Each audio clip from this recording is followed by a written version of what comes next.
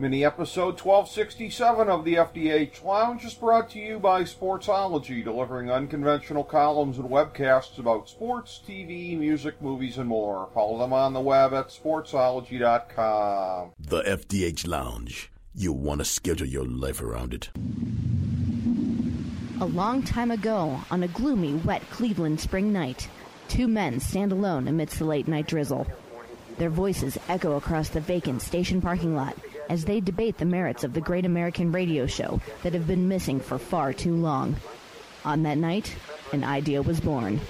That idea became the FDH Lounge.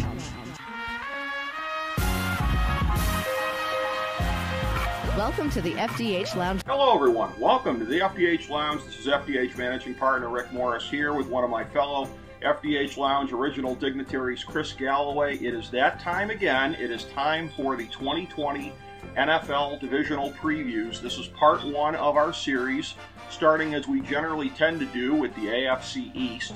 And I'm going to indicate at the start here, I'm going to do what I sometimes do when we get into a series, and that's to say something at the outset and then just in the subsequent segments point you back to part one if you want to hear our thoughts on that.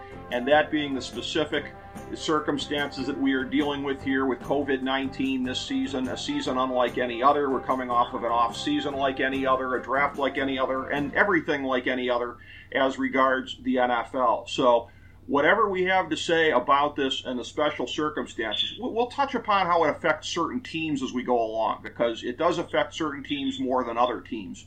But as far as any kind of macro statement about the season, this is it. We're getting it out of the way here at the beginning of part one and our anticipation on this. I will say, I've been on record as saying through our sports segments over the last several months that I think any league that is not looking at doing a bubble concept is kidding itself. I think when you look at the success of the NBA and the NHL thus far, they've been able to make it work. Plus, MLS, WNBA, and a lot of the other things we don't really tend to talk about here, but I think they've been making their bubbles work as well. MLB was off to a fitful start. They have improved as they've gone along, but again, we'll see how long that lasts. The NFL is clearly hoping to be in the same boat as MLB as far as at least being able to get through this. And as I've been saying, if there's ever any commissioner in sports who's willing to step over a dead body to keep a season going, that man would be Roger Goodell. So I wouldn't bet against this season going forward, no matter how dire things may be. I have my doubts about reaching the end of a 16-game season, but we're going to treat it as though that's what it's going to be, because what choice do we have? We can't postulate on what else it could possibly be. Guessing in the year 2020 in any realm is always going to come up empty. So for the sake of argument, let's say it's a 16-game season. And so those are my initial thoughts on it. Chris, take it away on yours. Thank you, Rick. First of all, thrilled to be here with you again. I always love doing these preseason segments with you. Awesome, great to have you. I think you've nailed the nail right on the head when it comes to COVID and what we expect. Or there's a lot of wild cards. For the purposes of this show, obviously to calculate out a 16-game season, I actually don't think it's going to be COVID that could end up being the problem for the NFC or for the NFL later in the season. I do think that that's more likely to be political. It's the issues of social justice that the leagues are dealing with right now. I think that is more likely the thing that could derail the season and peel some games off. I think as far as COVID-19 goes, baseball is obviously the model to look at when you look at the NFL and how it's going to go. I get your point about bubbles, and they're very successful, but I think based on the size of NFL teams and support staff, creating a bubble with, or say two bubbles, like an East and West bubble, or an AFC and NFC bubble with one stadium, and being able to do games successfully, I think doing a bubble for the NFL is far more exceedingly difficult logistically to pull off. First of all, finding locations with enough fields and stadium capacity and places to play, and where you can put 32, 55. We're up to 55-man rosters plus support staff. I mean, you're just talking, 15,000 people. Yep. It's just not it's a doable thing to the NFL. Now, that said, yes, baseball had some challenges, but I think if you look at the overall numbers, other than some incidents, baseball's done thousands and thousands of tests, continuously on their players, and they're getting back a percentage well under 1% in terms of positive. But I think we need to expect that that's going to happen through the season. It's going to be a factor. Suddenly you're going to be the Tennessee Titans, and your left guard and your center are suddenly going to be COVID positive, and they're going to miss the game next week against the Colts. It's going to happen. And I think the NFL is just going to say, we're just going to play on. Those guys are pulled out if you test positive, and until they're negative, they can't come back in to the team and resume play. So depth is going to be critical this year.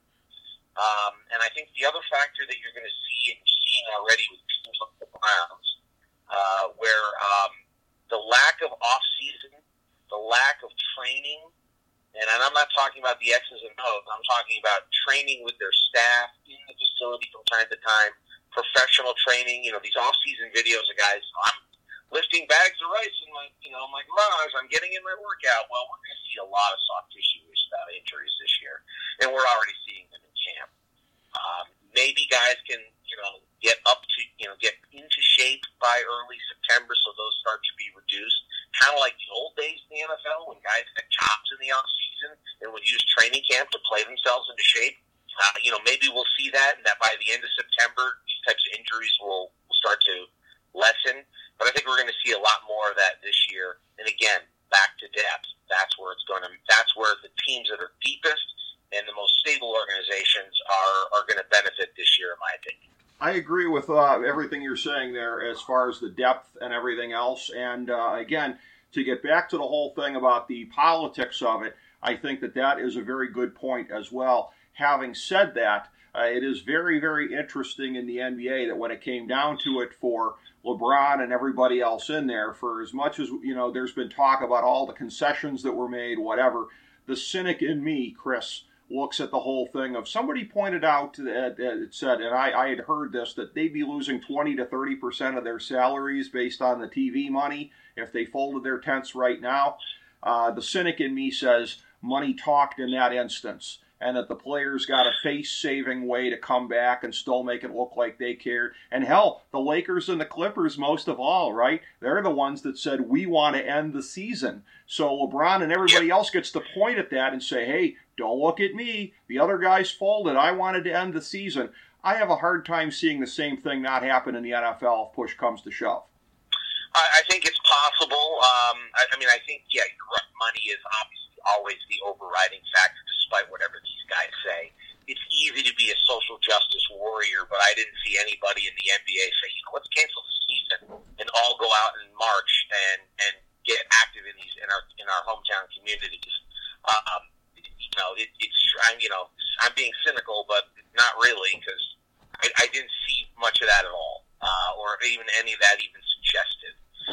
So if you're serious about these things and you are people that have a platform like they do, it's not like somebody up and said, let's just cut it, let's just end it, and let's get out in the streets.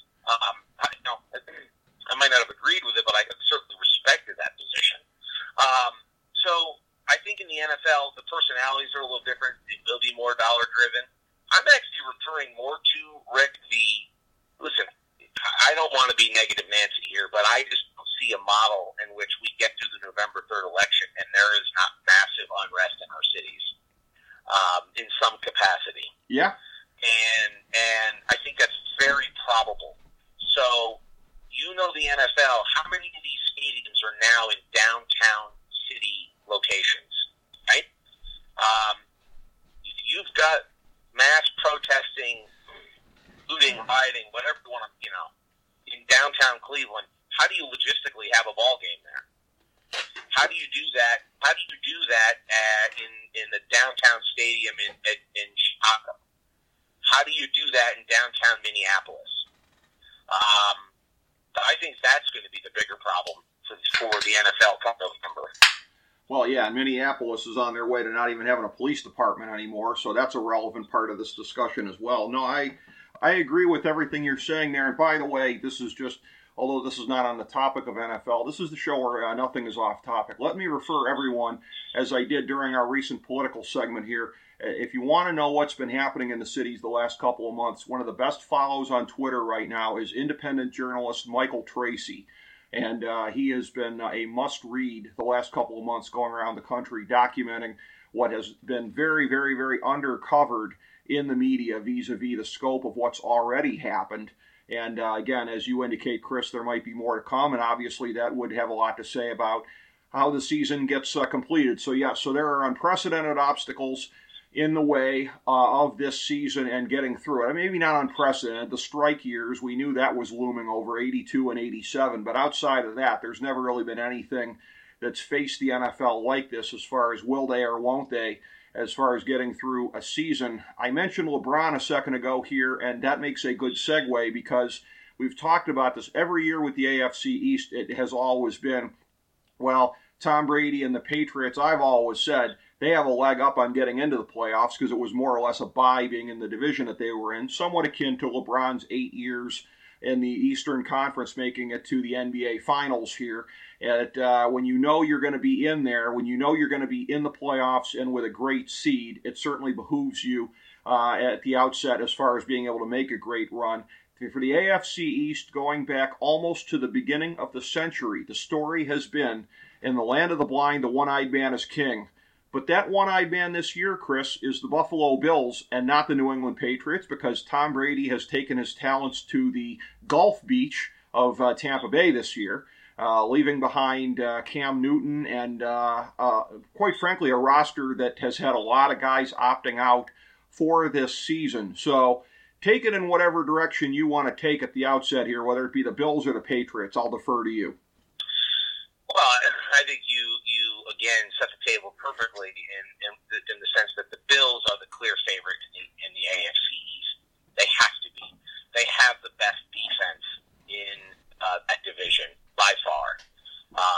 They have a young quarterback who's still developing. To me, the jury is still out on him in terms of whether long-term he's going to be a success. I think that coaching staff, led by Sean McDermott, has been fantastic, much like the Ravens staff, tailoring their offense to a quarterback, a non-traditional quarterback. I mean, Josh Allen does not throw a great deep ball. He does not throw an accurate ball. And I don't know that that's ever going to improve at this point, right? We're 2 years into his NFL career, and I don't see any evidence that suddenly he's going to become super accurate with the football.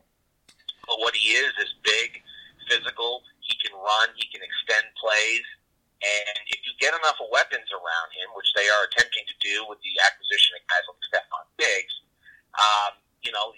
you can win ball games with that strong defense and with Josh Allen. So the Bills are clearly the favorite in my opinion. I think more interestingly in this division, it's what's going to happen after that. I'm going to go, I don't know if it's really a limb. I just love the job that Brian Flores did in his first year in Miami.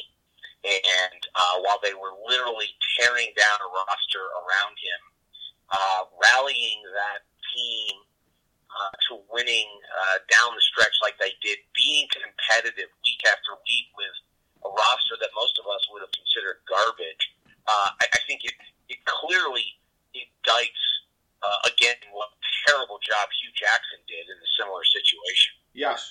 Brian Flores was clearly a great hire. You have a GM and a head coach on the same page in Miami in terms of what they're trying to accomplish.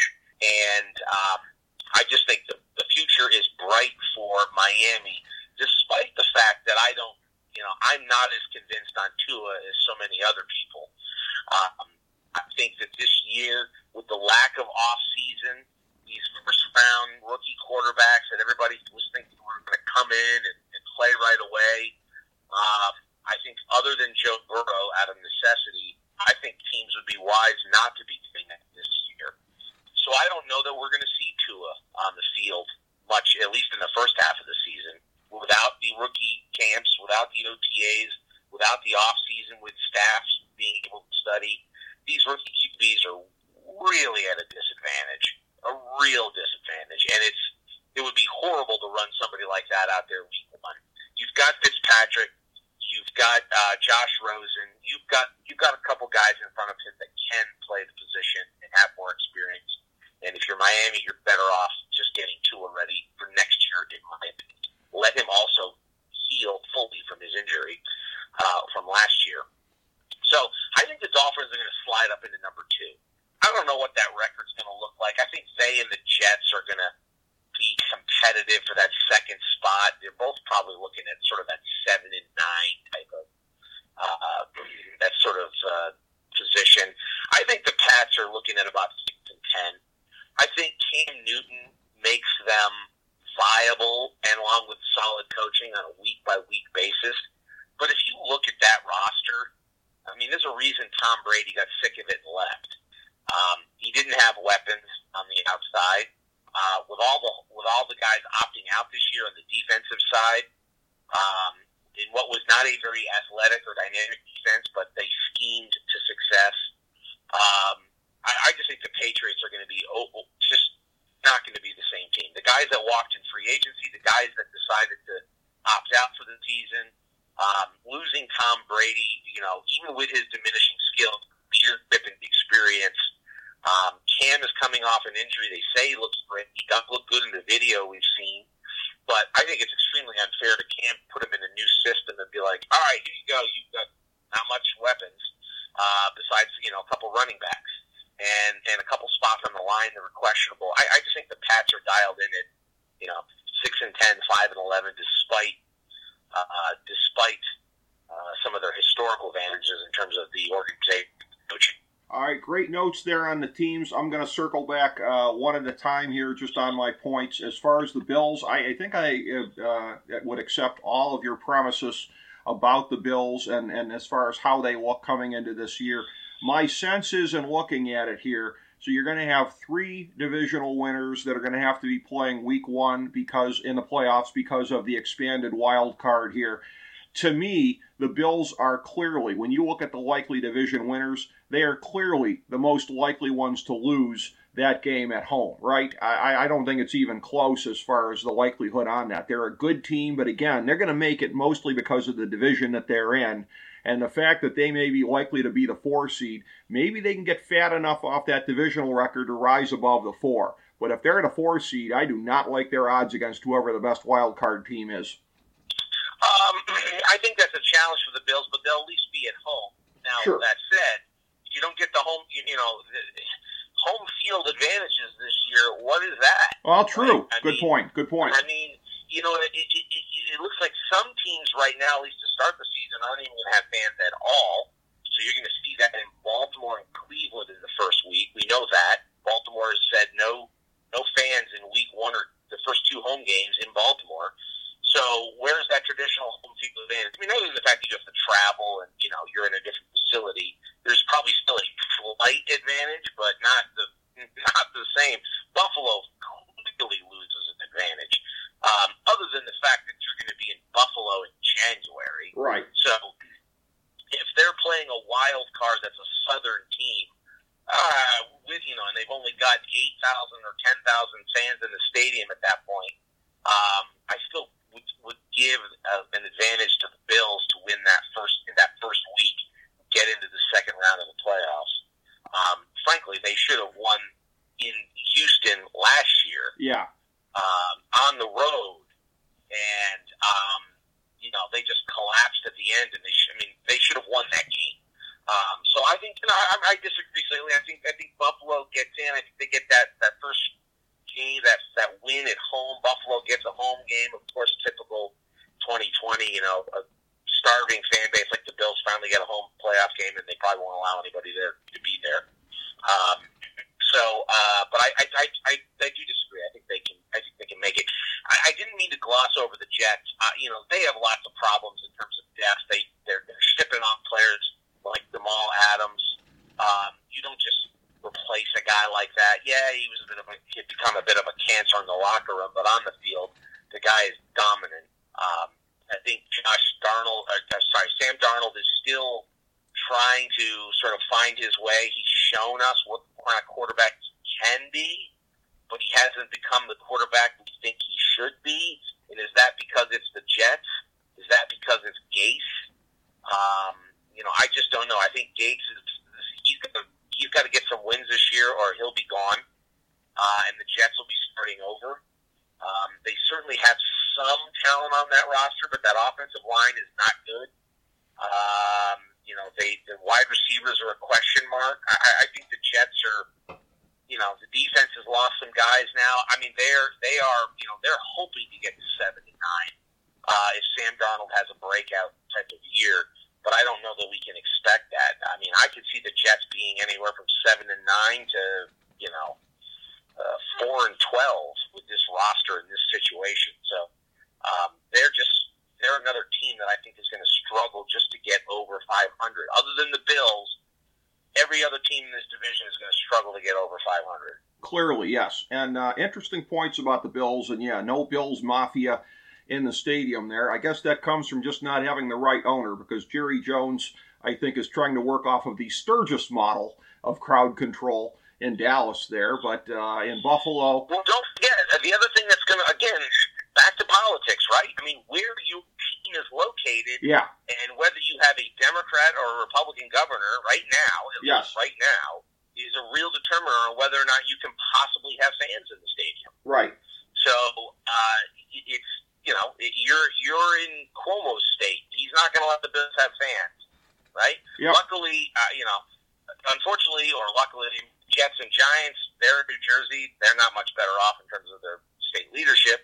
But here I am showing my colors. But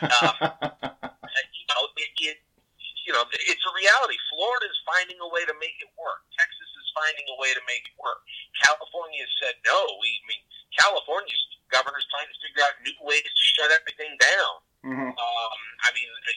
So clearly where you reside is going to factor in whether you can have any kind of fans.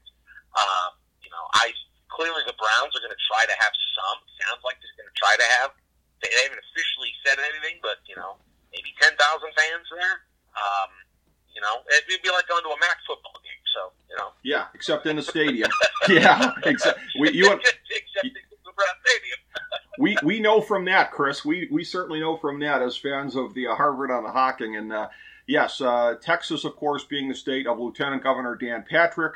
Not to be confused with the great radio host, but Lieutenant Governor Dan Patrick on record as saying, "Hey, throw Grandma and Grandpa on the bonfire so we can get an extra 5 points on the S&P 500." So, yes, where you are basically has something to do with how you're going to be able to operate. There's no question about that in terms of political realities. As far as the Jets go, let me move to them next on what you said there. I take a little more dire view of them because you're looking at, I believe C.J. Mosley is sitting out this year. They are having some guys defensively sitting out. Like you said, that offensive line's not good. I speculated at this time a year ago, Le'Veon Bell, is he going to be washed? He is, man. He's like Tyson coming out of jail. That year off of no contact, dude, sometimes you just never get back what you had before.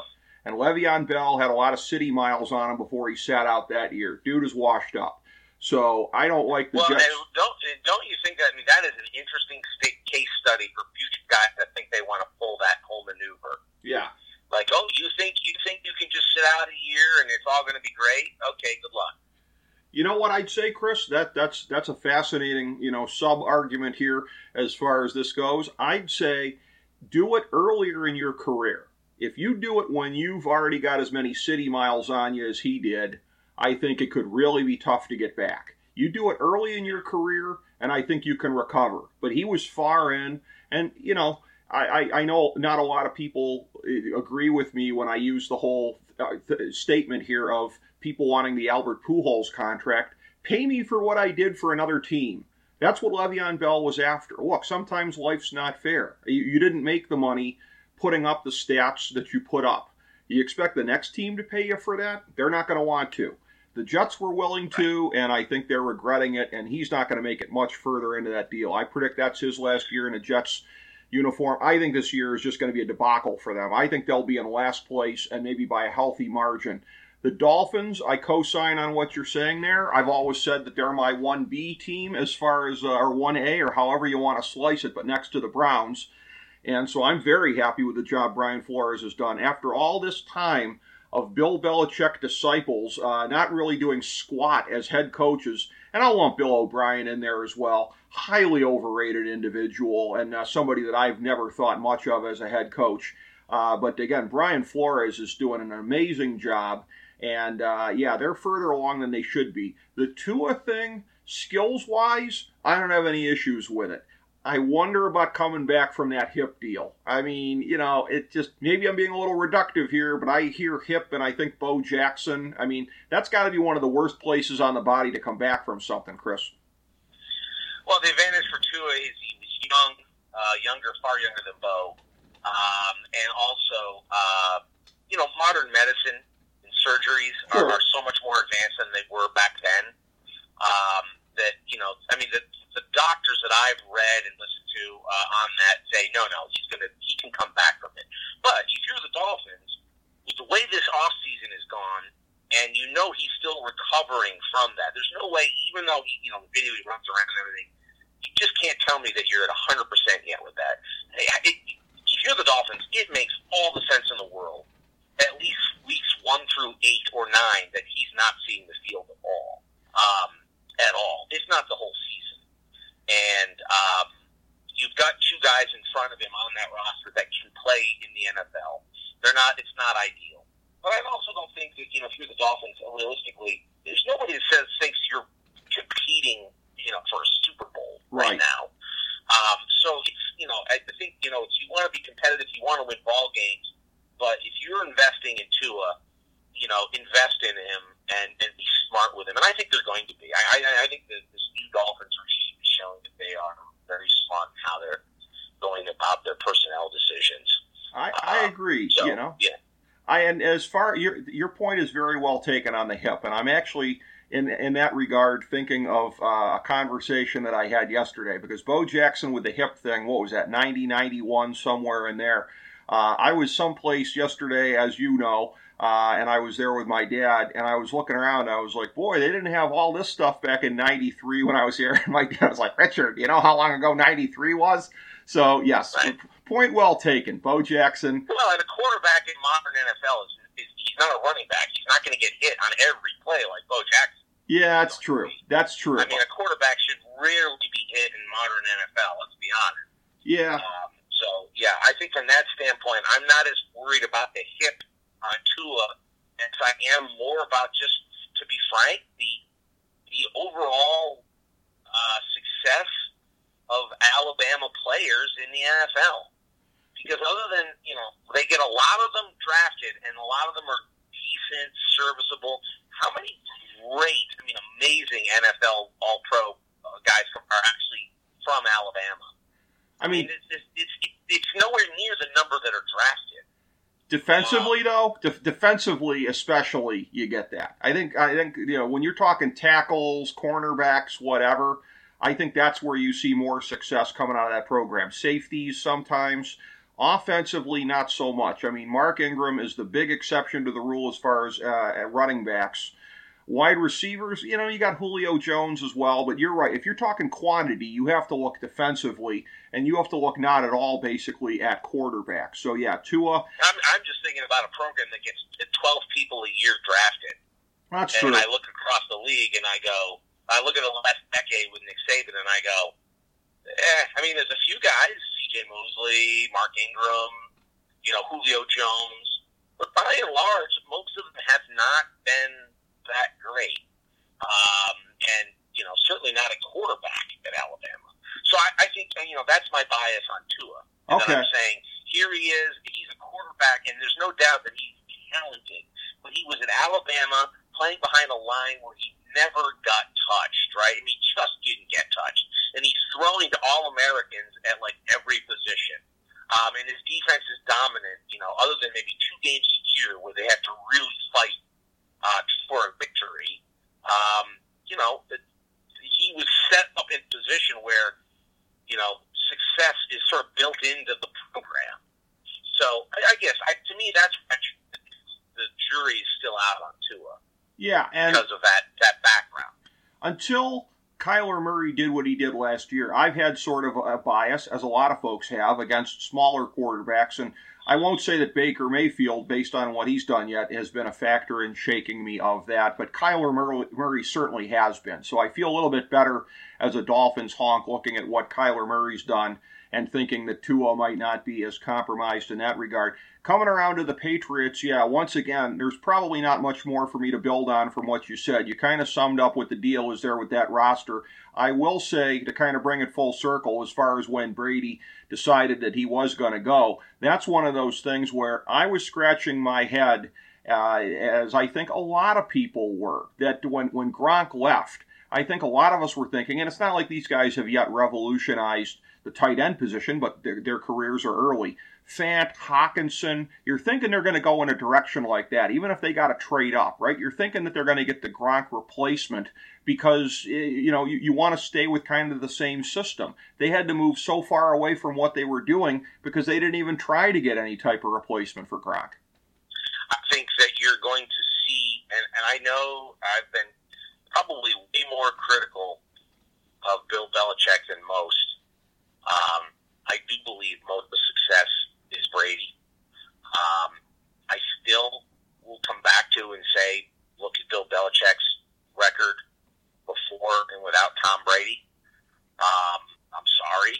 I mean, great quarterbacks make great coaches, more so than the other way around. And we're going to talk about that as it relates to other coaches later in some of these segments. Hi, Pete Carroll. I'm looking at you, buddy.